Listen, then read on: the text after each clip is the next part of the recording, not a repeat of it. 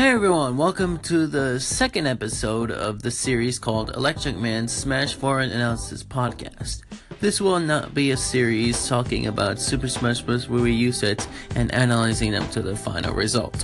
So for today's episode, we're going to talk about the 20-11 PGR.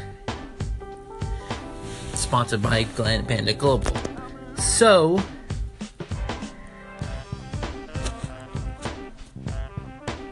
in the 20th slot, we got some great players like Waddy, Cosmos, Captain Zack, Komori-Giri. Those are the ones that Captain Zack is probably my favorite because he's a pretty good Bayonetta.